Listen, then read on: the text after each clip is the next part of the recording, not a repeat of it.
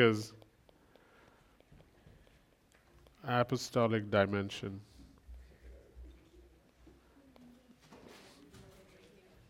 That's what we'll be talking about.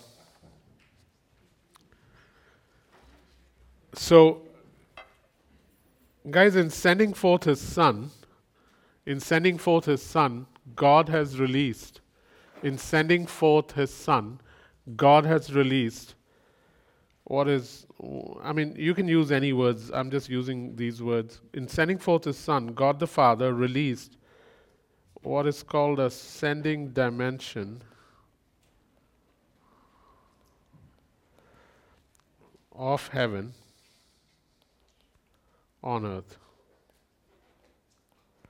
When did He release this? In a sense, it was released even before the earth was formed, because it was said of Christ that He was slain before the foundations of the earth. If that is the case, then God has always been a sending God. But with the coming of the Holy Spirit, with the sending of Christ, one of the things God wanted the church to be is, hey, can I have an apostolic church? And we'll define apostolic in a second.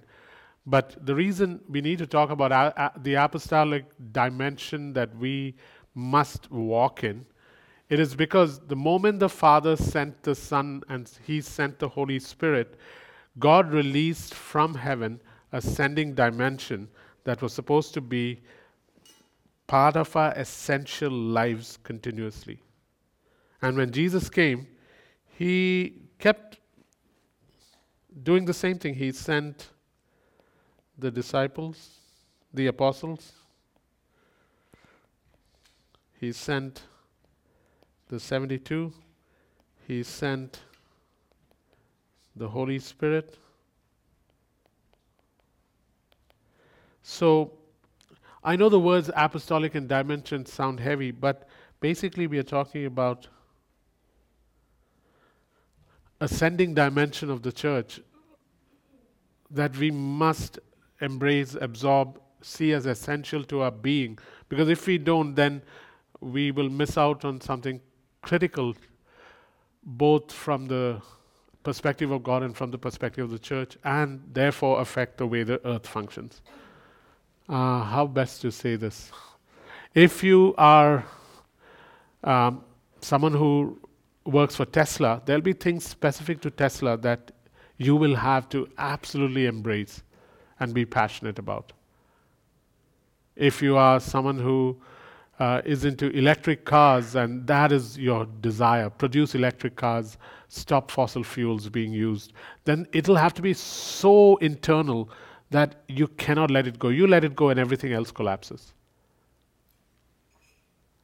What churches don't realize, and some Christians hardly think about, is that the sending dimension of God is critical to Him. If He wasn't a sending God, we probably would not be saved. That is why we're talking about this.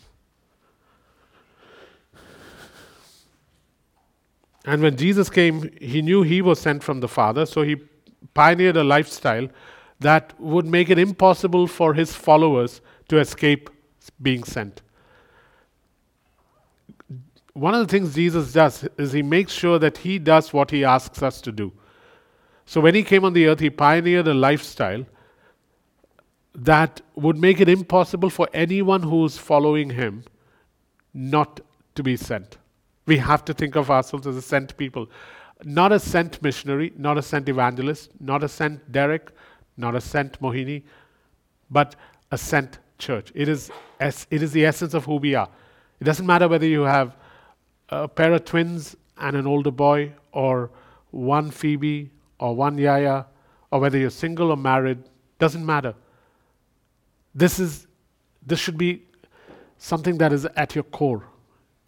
You share something with Christ because Christ now lives in you. And if you and I don't think like this, it becomes very difficult. The church was always supposed to be apostolic. It was not supposed to be anything else. And apostolic doesn't mean a bunch of apostles in the church.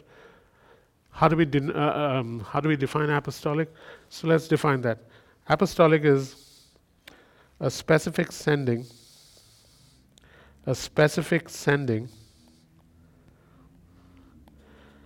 by the sender, which in this case is obviously God, by the sender, with a clear mandate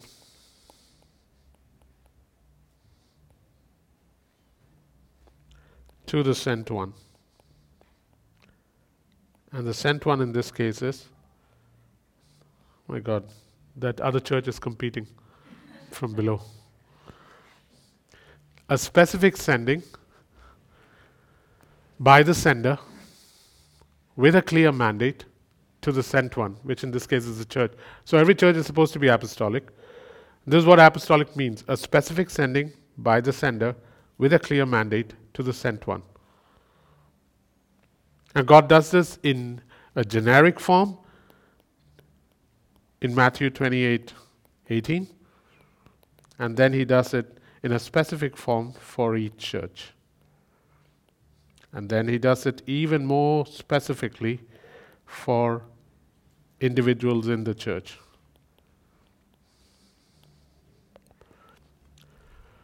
And if this is not how you think, then it becomes very difficult for you to operate like this, and it becomes very difficult for me to help you operate like this, and it makes it very difficult for you to continue in the church. Any questions?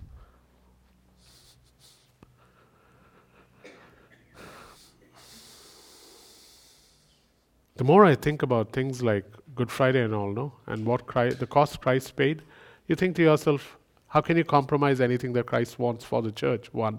2, what cost is too high to pay for that sake? And 3, does popular opinion matter? The answer to all those 3 questions is, I don't know whether it's yes or no, but it's have to get it right. Yeah. Any questions? Okay. So, the apostolic best stewards the mission of the church, the movement of the Spirit, and men and women of the Spirit are best stewarded in an apostolic setting. Why?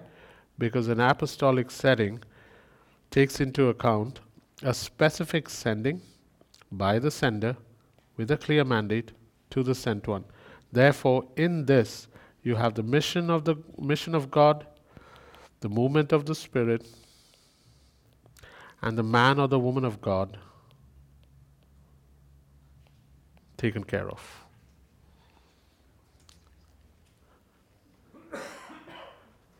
And this is what most churches will avoid. And how do you avoid this? You avoid it by having a mission committee, having specific missionaries and evangelists, and having a mission Sunday. That's how you avoid it. A mission Sunday, a mission committee, and a few missionaries is how you avoid it. When the entire church is called to be apostolic. And if this doesn't percolate down to our inner being, it becomes very difficult. It must shake our insides, remove all historical and religious junk, and make us think that this is how we must be. And God knows your situation. God knows your resources. God knows your 8 billion failures, which He can make disappear. God knows everything about your life, how much you need to be at home, how you need to take care of your parents or your children. He knows all that. So He's not going to, I may ask something ridiculous of you, but not God.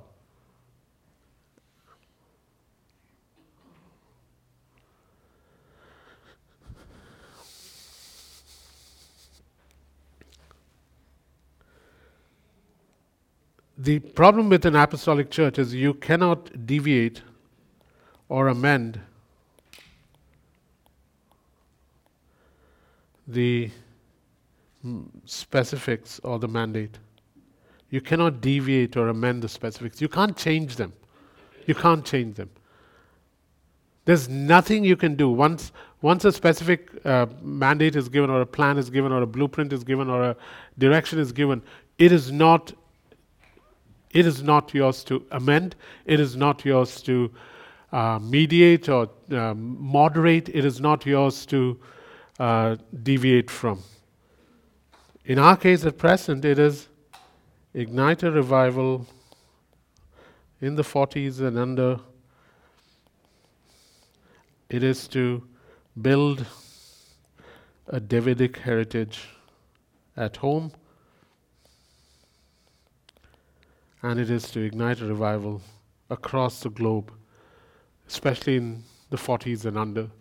That is our specific mandate right now. The generic mandate has always been disciple nations one life at a time. Disciple nations one life at a time. And praise God, by the grace of God and by the power of the Holy Spirit and by willing people, we've stuck with that for 17 years. Stuck with that, never deviated from it. I was speaking to a pastor who will come here in May or June about what this church is doing, and I told him that he would be coming here not to meet me but to meet you. And he says, Jacob, I've read enough books and I have talked to people, but nobody has ever said to me, come and see. Come and see. Come and see. And so he's looking forward to that. There's some 3 or 4 coming from Toronto and 2 or 3 coming from New York. And these are guys who are far more learned than us. Huh? They want to see. And what will they see? I don't know. But it seems to be working. So you can't deviate or amend the specifics of this. The next thing is, this sending requires, on one hand, an intimate relationship with the sender. Intimate relationship with the sender.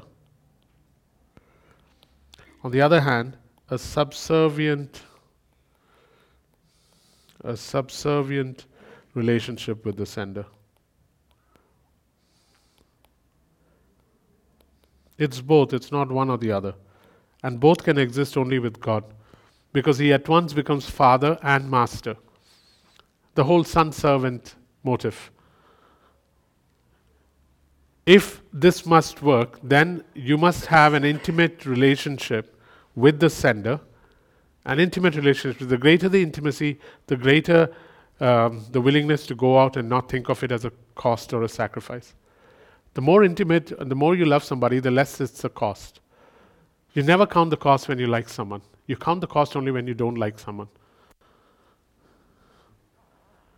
And a subservient relationship, as in, I am only a servant. This is the least I can do. I'm an unprofitable servant is the attitude that you come with. And both have to exist. But let's take this a step further. This then also means that it is the same relationship I must have with you. Where on one hand, I must have an intimate relationship with you. On the other hand, I must have a subservient relationship with you. Because here on earth, the church is the sender on His behalf. This now makes it even more difficult. I must have both an intimate relationship with you and a subservient relationship with you. Because if I don't, I can have it with an invisible God, but it becomes difficult with a visible people. This is part of our sentness. These are difficult speed bumps that we have to cross. Any questions on that one?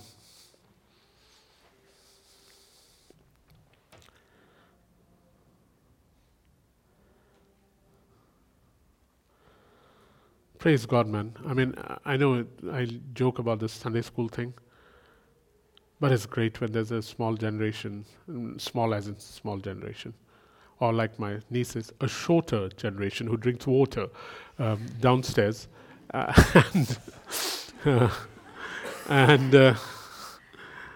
it's good to hear that happening downstairs. Yeah. Here's another very cool statement. The apostolic represents God to men,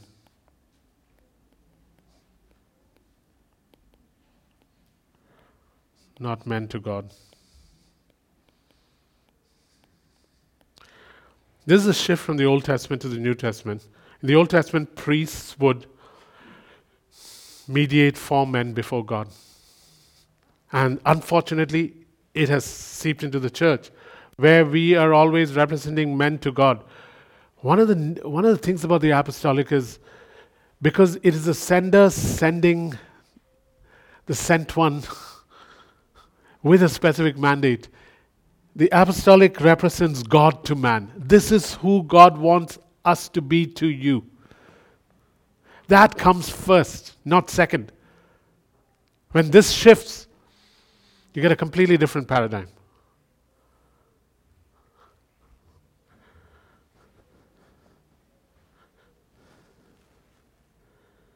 What is the intent? Go to Romans chapter 1, verse 5. Romans 1, 5. Romans 1, 5.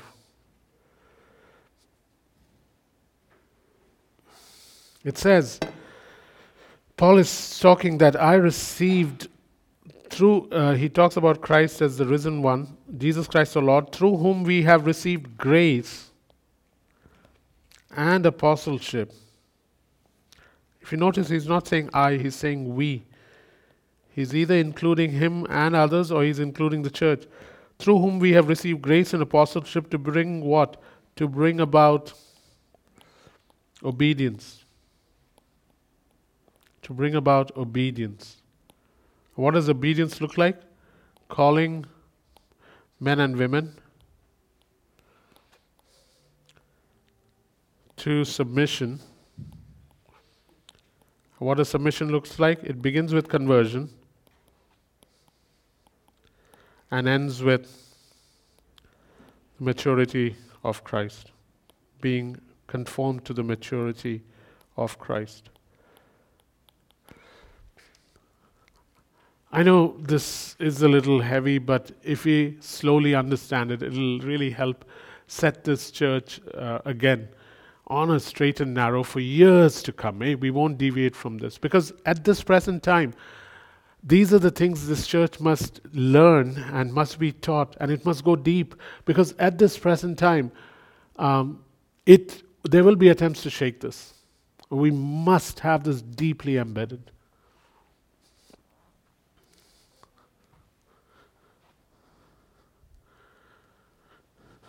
Guys, it's like this. So when a church begins, you're supposed to set foundations deep. And those foundations then become unshakable.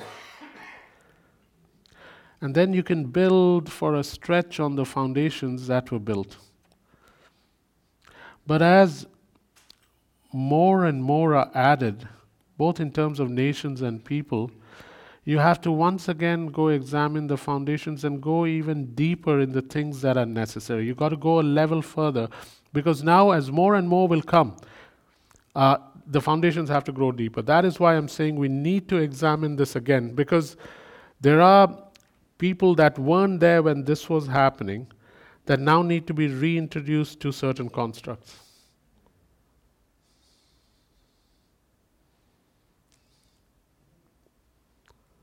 That is why we're trying to get this right. Otherwise, if you try to keep building higher without building deeper, this will break. And it'll be a shame, because you put in too much work. You put in too much work.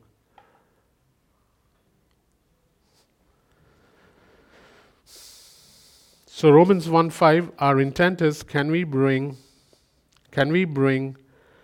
about obedience? And what does obedience look like? Calling men and women to submission. Submission to what? Submission to the faith. How does that work? It has to begin with conversion, but it ends with being as mature as Christ. And when an apostolic church forgets that, it loses the plot. As I look at you, I should have no other intent as one who leads an apostolic church than to bring you into the maturity of Christ. Anything less would be a disservice to the King and would be a betrayal of his intents to you. And you must think the same way, because you don't have to be me to do this. You can have a person who you are helping, and it has to be the same. I was talking to Tuni and Anil, and they were asking me some questions about how to go about stuff and how to do this and how to do that. And one of my things was, this is what I said to Tuni. Tuni, when you begin to love people as much as you love Anile, you will become defensive, protective. You will scale any mountain, get anything, because you want your bride to prosper. And that is a question I must ask and you must ask yourself. Do you love the church as much as you love Lorian, as much as you love Anile, as much as you love Rennie? Is that how you love the church? As much as you love Sophia? As much as you love Danny? If you love the church that much, what will you not do?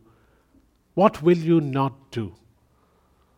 As much as you love Hamari. That is how we need to think.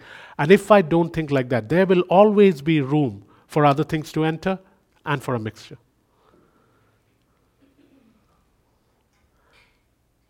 My advantage is my marriage is perfect. So, I mean, all the advice I give is not out of experience, it comes straight from the Bible. My relationship advice is not tainted by experience. So, as you love Karen,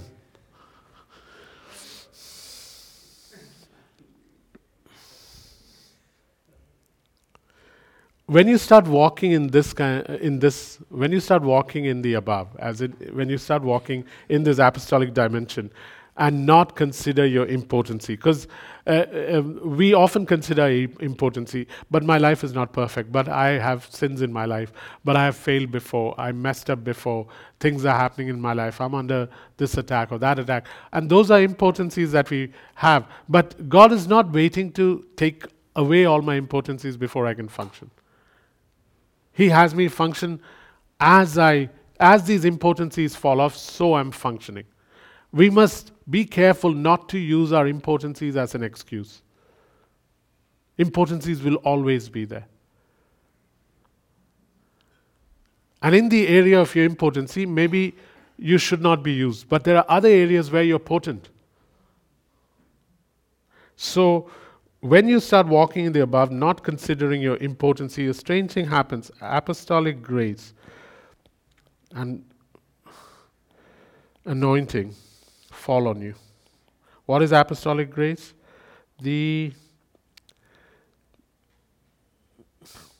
All of God given to you to accomplish the specific mandate that He is sending you for.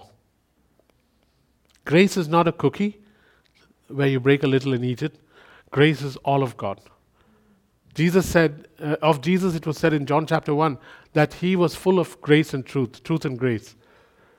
Grace is Jesus saying, I am giving all of myself ungrudgingly, joyfully, whether you deserve it or not, I'm giving you all of myself. And in this case, apostolic grace and anointing is all of God given to you to accomplish the specific mandate that He is sending you for.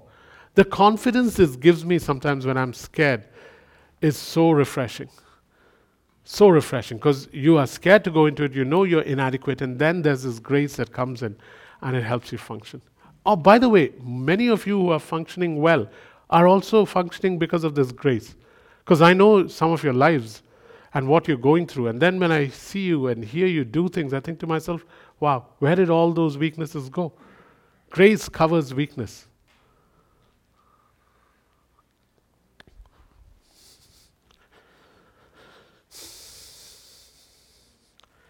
What happens is the church becomes a full representation. The church now, when the church begins to walk in apostolic dimension, the church is now able to fully represent Christ. How?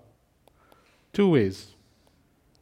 One, you'll find the functions of apostle, prophet, teacher, evangelist, and pastor functioning in the church.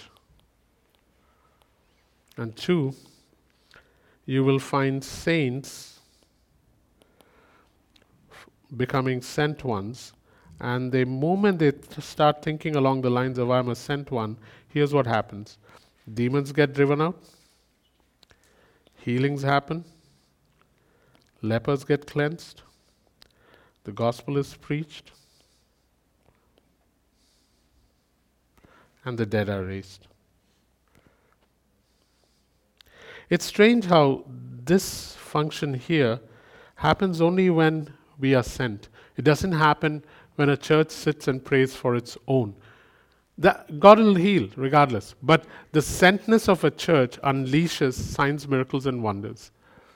That was why the Holy Spirit was put on those apostles, and first the 12 and then the 72.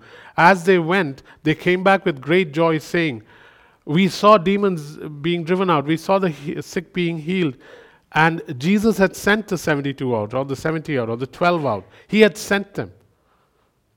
He was so into sending. In John 21, as I have sent you, as I was sent, so I send you. And he breathes upon them. And as they receive the Holy Spirit, things begin to happen. Acts chapter 1:8. I am now asking you to wait, and when you wait, the Holy Spirit will come upon you so that you can be witnesses to me from Jerusalem to Judea to Samaria to the ends of the earth. It's a sending out. Acts chapter 13, verse 2. And the Holy Spirit said to the ones gathered in Antioch, "Set apart for me Paul and Barnabas to be sent for the work that I have for them." It is essential in the nature of God, and therefore it's essential in the nature of this church for sure. Please imbibe this. Please get drunk in it. Please marinate yourself in it. If you don't, as the days go forward, one or two or three things will happen. One, you will not be able to participate in the movements of God in this church. Two, you will begin to resist the movements of God in this church. Don't. Let's imbibe this. Embrace it. It's not changed. God is not changing. This is an unchanging quality of His. God is not starting something new.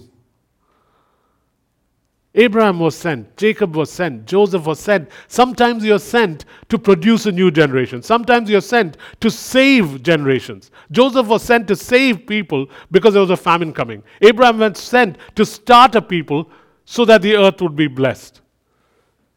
Jonah was sent to save a city. But when sentness is not part of you, then Jonah becomes a reluctant prophet, and then resistance comes in.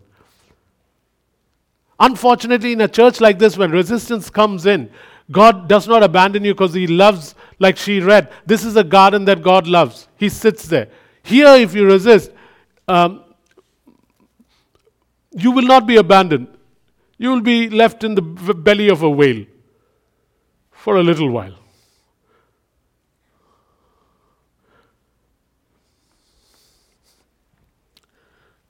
Jacob, are you being nasty? Are you being sarcastic? No, I'm being honest.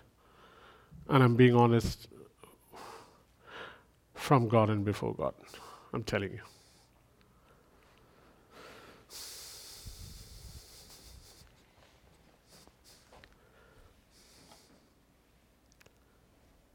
Any questions? So it isn't surprising to me that there are apostles, prophets, teachers, evangelists, and pastors here. We don't give much attention to the title, but it's not surprising that you are here, that you function in these dimensions. Sometimes knowingly, sometimes unknowingly, you function in it. That's great. Who wants a title?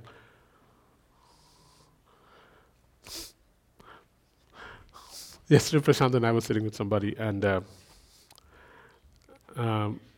Prashant almost burst out laughing because the person said that he's in the protocol department and he had to go through workers training, and I'm thinking to myself, so what is that, protocol department and workers training?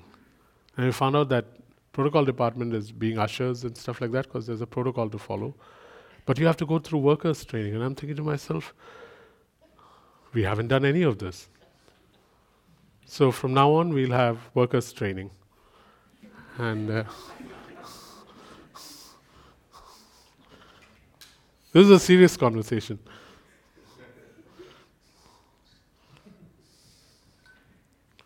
Okay. The sending dimension that we are talking about, the sending or apostolic dimension that we are talking about, is governmental. is governmental, meaning it dispossesses to possess.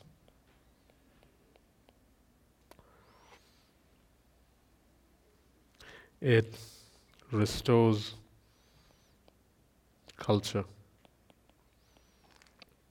It reinforces looking like the king.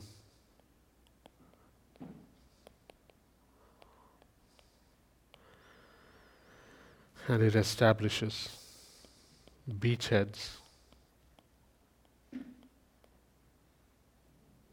for advancement. This is important, guys.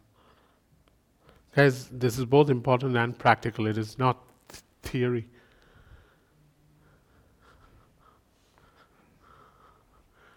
The sending of the apostolic dimension that we are talking about, that you must have, that Christ has, that the Spirit of God has, that this church has, and that you as an individual must have, is governmental. As in, it carries in it this idea that to repossess something, you first have to send out squatters that presently have it under them. You must dispossess to repossess. This was common in Israel's history as they wandered through the desert. They would go into a nation, they would dispossess previous inhabitants so that they could repossess the land that was given to them. So there is a ministry of warfare here. And so you must ask yourself this question: do I know anything about this? And if I don't know anything about this, how will I line up and participate? And then once you feel that, and you feel the need for it, then something will happen. Unless there's, you can lead a horse to the water, you can add salt in the oats, but you cannot make the horse drink. That is something the horse has to do itself. And the question must be asked, is this important to me? And if it is not important, then how am I going to take land, people, lives? Because everything is going to be contested. Land and life will be contested.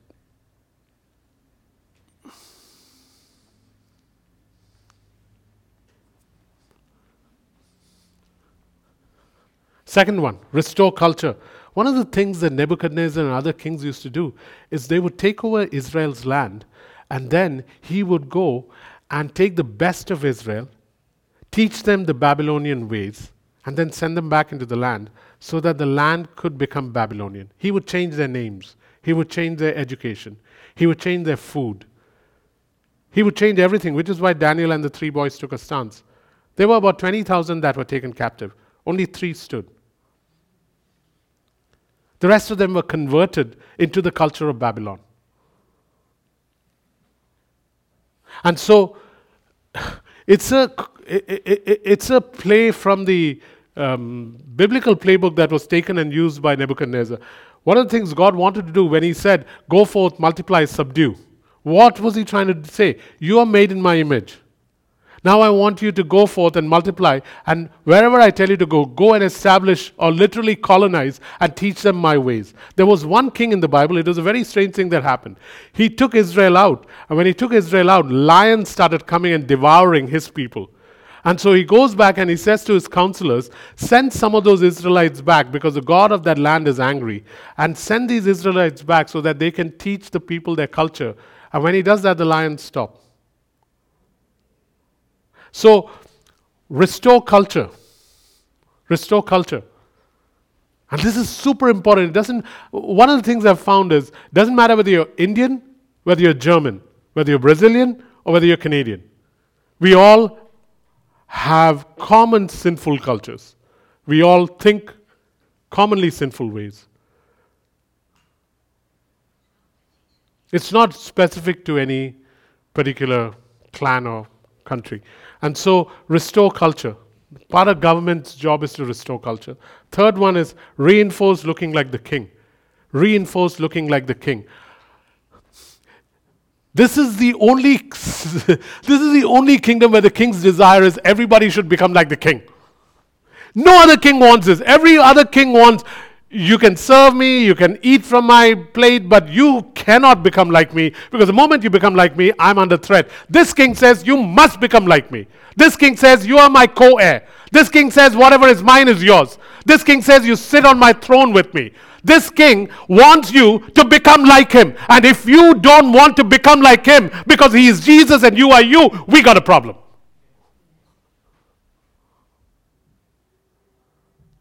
So when I sit here and I'm seeing the worship that's happening, I can think of the guy I was angry with on the way here because he was taking forever to take a turn and didn't stop at a 4-way stop sign. No, it wasn't Mike. Karen's looking at Mike. Yeah. But it was this, in small things and in big things, become Christ-like Jacob. And do not cut corners on that one, because we are all supposed to look like the king. He who is not found faithful in small things will not be found faithful in big things.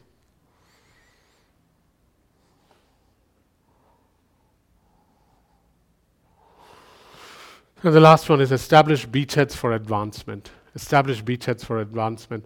Governmental, a church that is governmental will always see new territory as, no, this is not where we're going to settle. This is just another place for advancement into further places. 2 Corinthians 10, verse 4 and 5. No, not 4, verse 4 and 5. The last two verses of 2 Corinthians 10.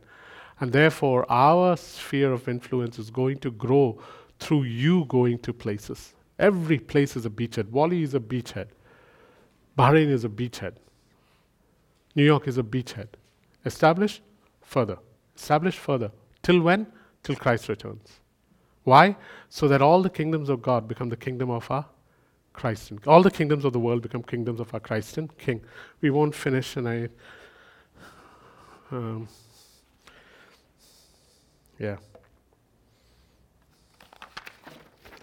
we are here, and we have to go till here. Not possible.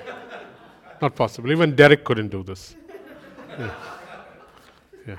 So, this is true. Yeah. So, any questions?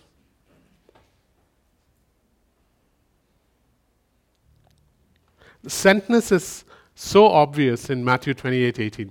The go of Matthew 28:18, therefore go, means that the church has no choice but to think of itself as sent. Therefore go means the church does not have any choice but to think of itself as sent. And the moment the church begins to think of itself as sent, then apostolic authority comes. What is the apostolic authority? The authority that comes from God upon a church that is willing to be sent. Otherwise, we never will be able to function in that authority. It has been given, but you don't get to experience it. So the apostolic authority that comes with the Great Commission, where it says, therefore go, is something that is only experienced if a church begins to believe that it is sent. And that authority was purchased at great cost. It was purchased with the blood of Jesus Christ.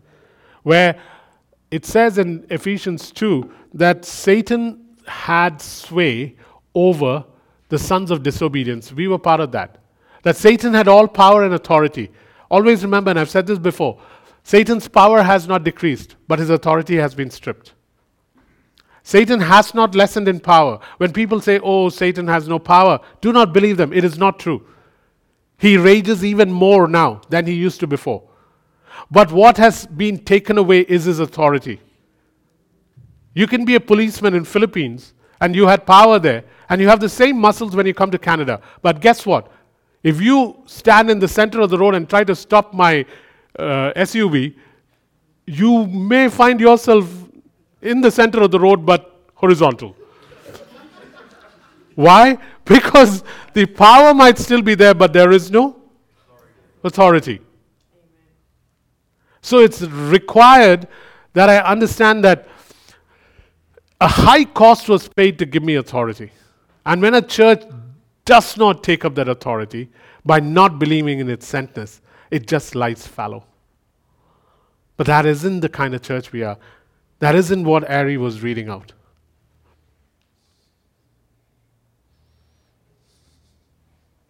The devil fears and hates the apostolic dimension.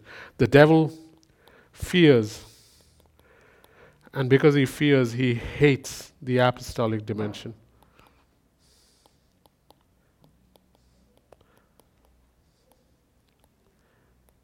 Hates that the church would even talk about apostles, talk about the apostolic, talk about these things. Hates it, fears it. Because when a church begins to function like this, it has the power to restrain, it has the power to release.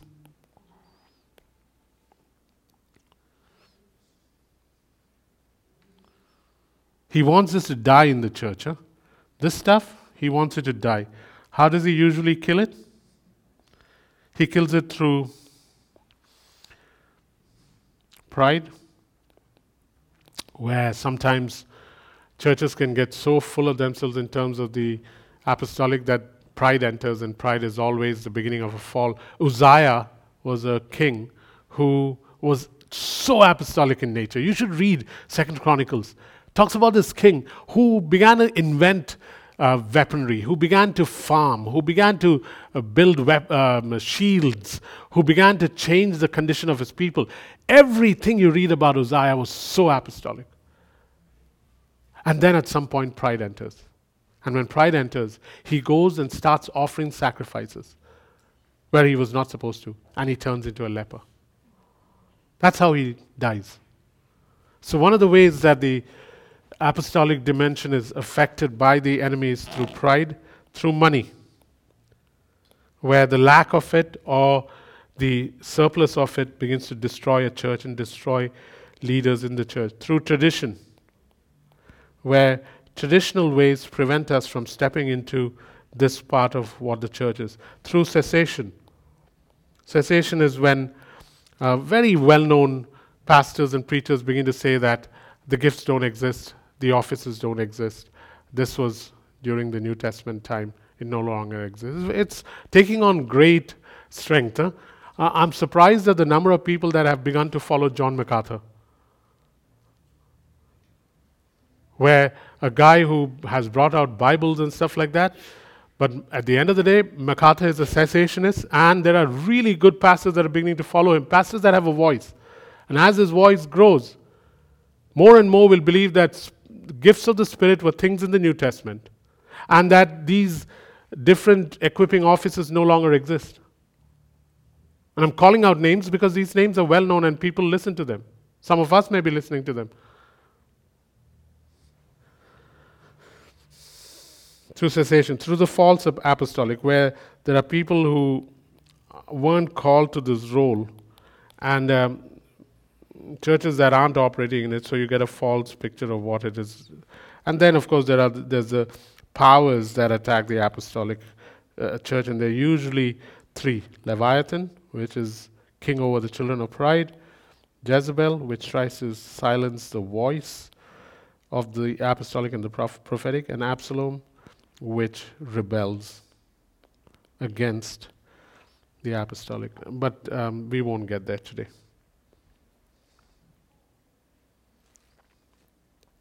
Guys, here's another thing about this church. This church cannot be just shepherds. That's what most churches are. Most churches like shepherding. Most churches like pastoring. Most churches like being shepherds. Take care of the sheep. It is a good thing. It's a biblical thing. But an apostolic church has something else that comes into the mix. We are called to be shepherd kings. Shepherd kings. You have to have your staff that at times is taken to shatter nations and evil as one would shatter pottery. And other times you have to use your staff as a shepherd's staff. It is both. Revelations 2 puts it brilliantly. Revelations 2:20 from the Message. I have called you to be a shepherd king. I'm giving you this staff as a gift so that just as my Father gave me this gift, I'm giving it to you. Who is he saying it to? He's saying it to a church. So Use this iron staff at times like a staff that will shatter things into pottery. Other times, be a shepherd king. A shepherd king has the ability to take care and to rule. Let me assure you this church was meant for it. Let me assure you this church is doing it. And when I say this church, I really don't mean me. I mean us. We are doing it, and nothing will take it away. Nothing will take it away. You can come against this, but my God, because God is gracious to us, I will spot it, we will spot it a mile away and stop it. Too much sweat and blood has gone into this from you.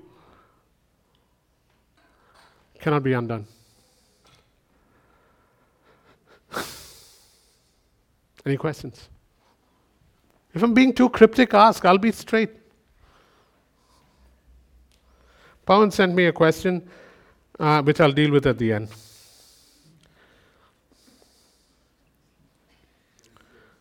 One of the things that the apostolic does is the apostolic finishes the will of God here on earth. Apostolic finishes the will of God here on earth.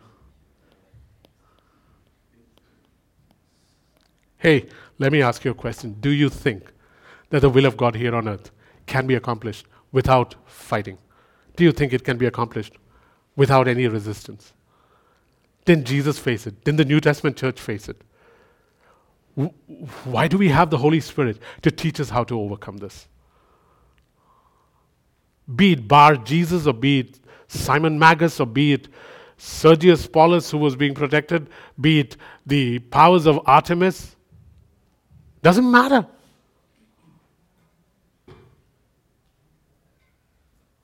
An apostolic church is so fortunate.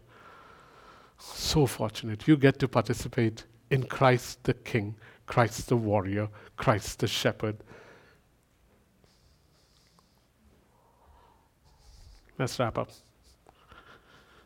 Because this isn't light stuff, so we'll have to wrap up.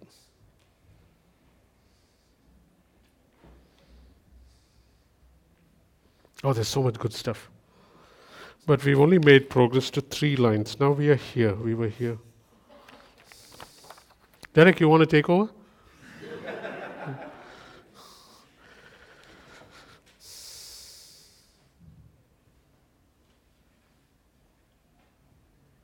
What to end with? Okay, let's end with this. The ascending dimension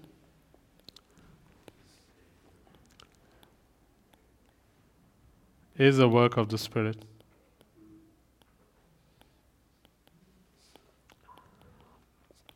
You cannot work with the Spirit and not be sent. Cannot. It's not possible. Unless we think Holy Spirit meetings are just falling. That we can do.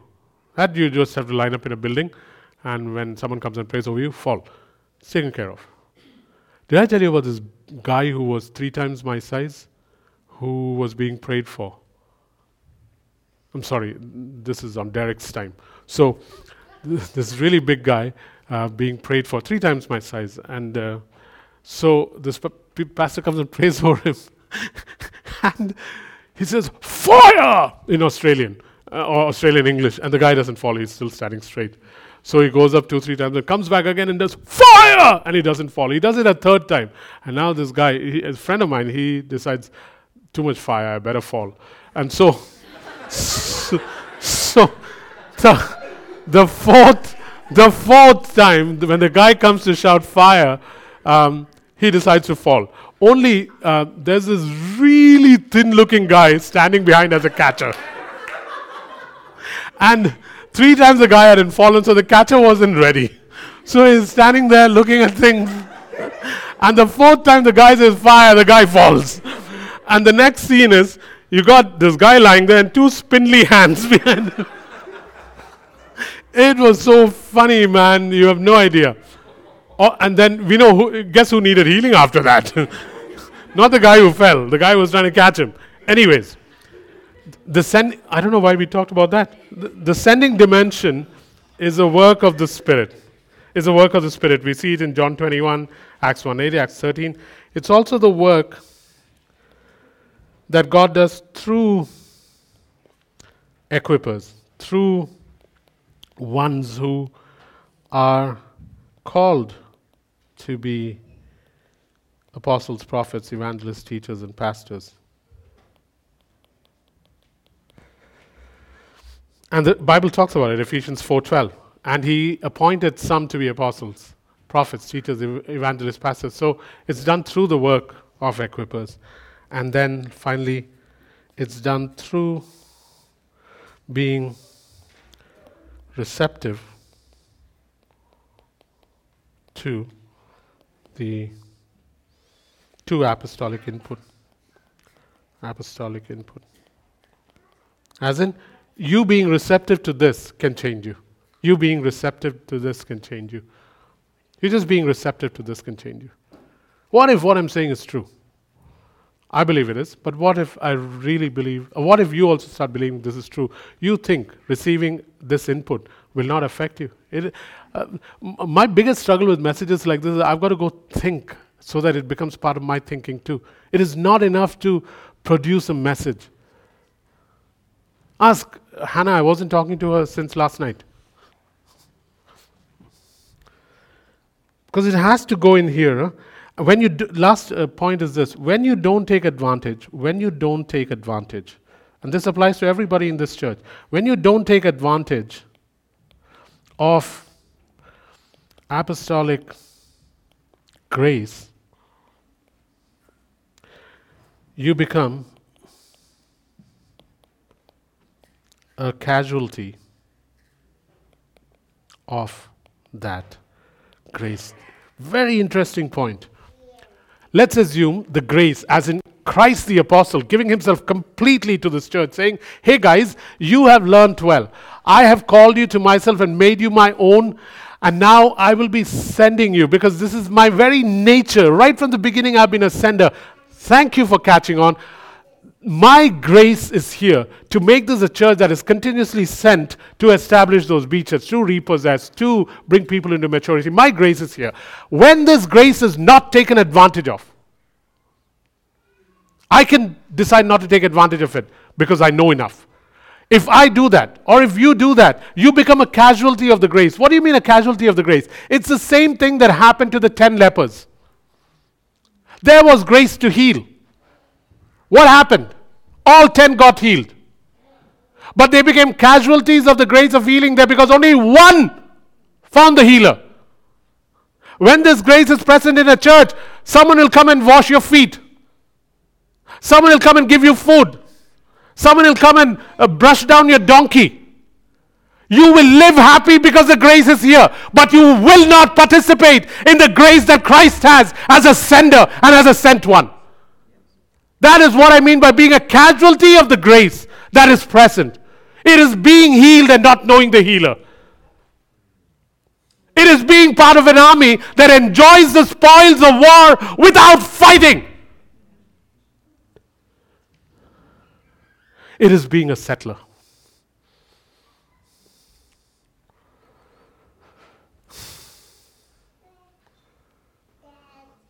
That's a problem in a church like this, eh? We become casualties of grace. Because God won't remove that grace. We are part of one body, right? Therefore, you will receive the benefits. But you don't get to walk the paths of the one who is giving you the benefits. Let's end there. Any questions, guys? So come into apostolic grace. Come into this grace. Come into this dimension. Don't hold back. Come into it. And what happens when you settle? Always remember this, guys. What happens when you settle? When you settle now, 5 years down the line, 10 years down the line, you will persecute the pioneers that come after you. Guaranteed. If I settle now, I will persecute the Phoebes and the Aries and the Hannahs that come after me. I will persecute them. Because I've decided grace that is in this church is good enough. I do not want anything else. Soon, settlers persecute pioneers. It's only a matter of time.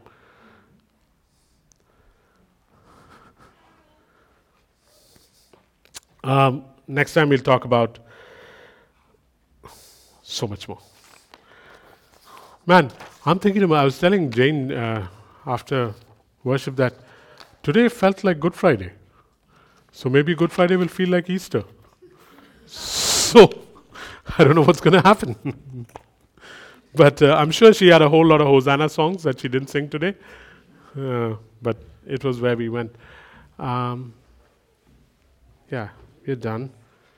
There was something I was supposed to do. Oh yeah, Pawan's question. Pawan's question. Had a question. Was what the European church was trying to establish when they came to North America. Pawan, where are you? Okay, now you can say it straight. Now that, what's the question? So, like the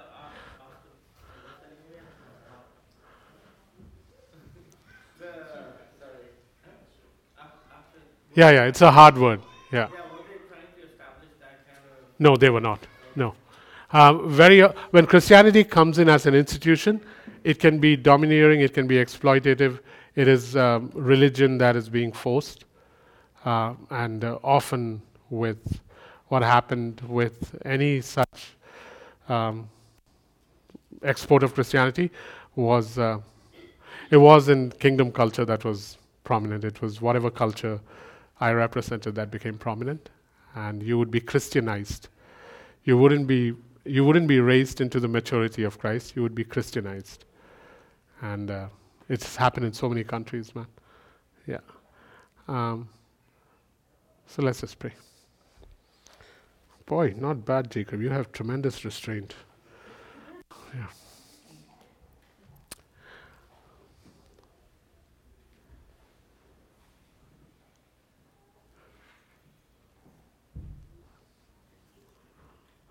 Father, could you give us 2 or 3 minutes of alertness before we end? Because endings are always, time to go. But not this time around, Father.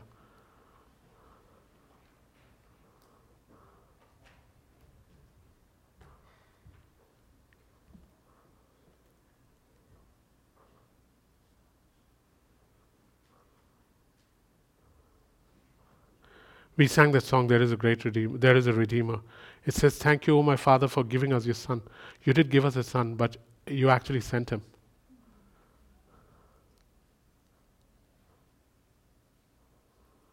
You sent him.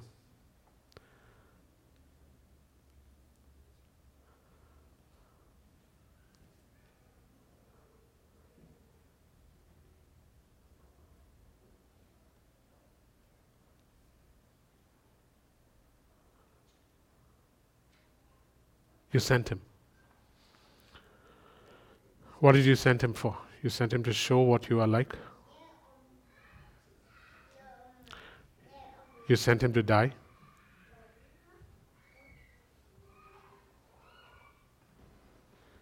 You sent him to establish his body here on earth.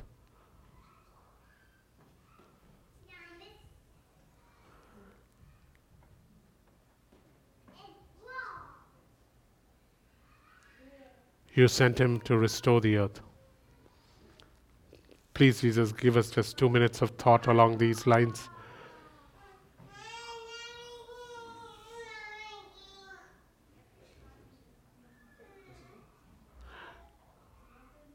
You sent him to show us how you are.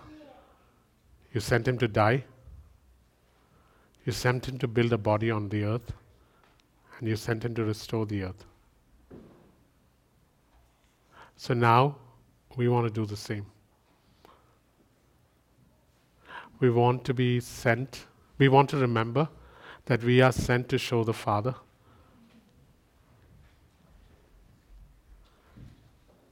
I want to remember that I am sent to die.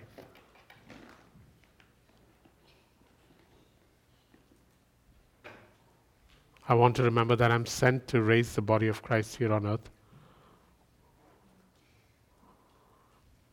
And I want to remember that I'm sent here to restore the earth to Genesis chapter 1.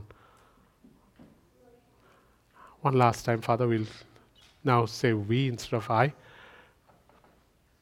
We know that we have been sent to show the Father, to the girl in Wally, to very, very wealthy people in North Van. Doesn't matter. We are sent to die, as in pour ourselves out.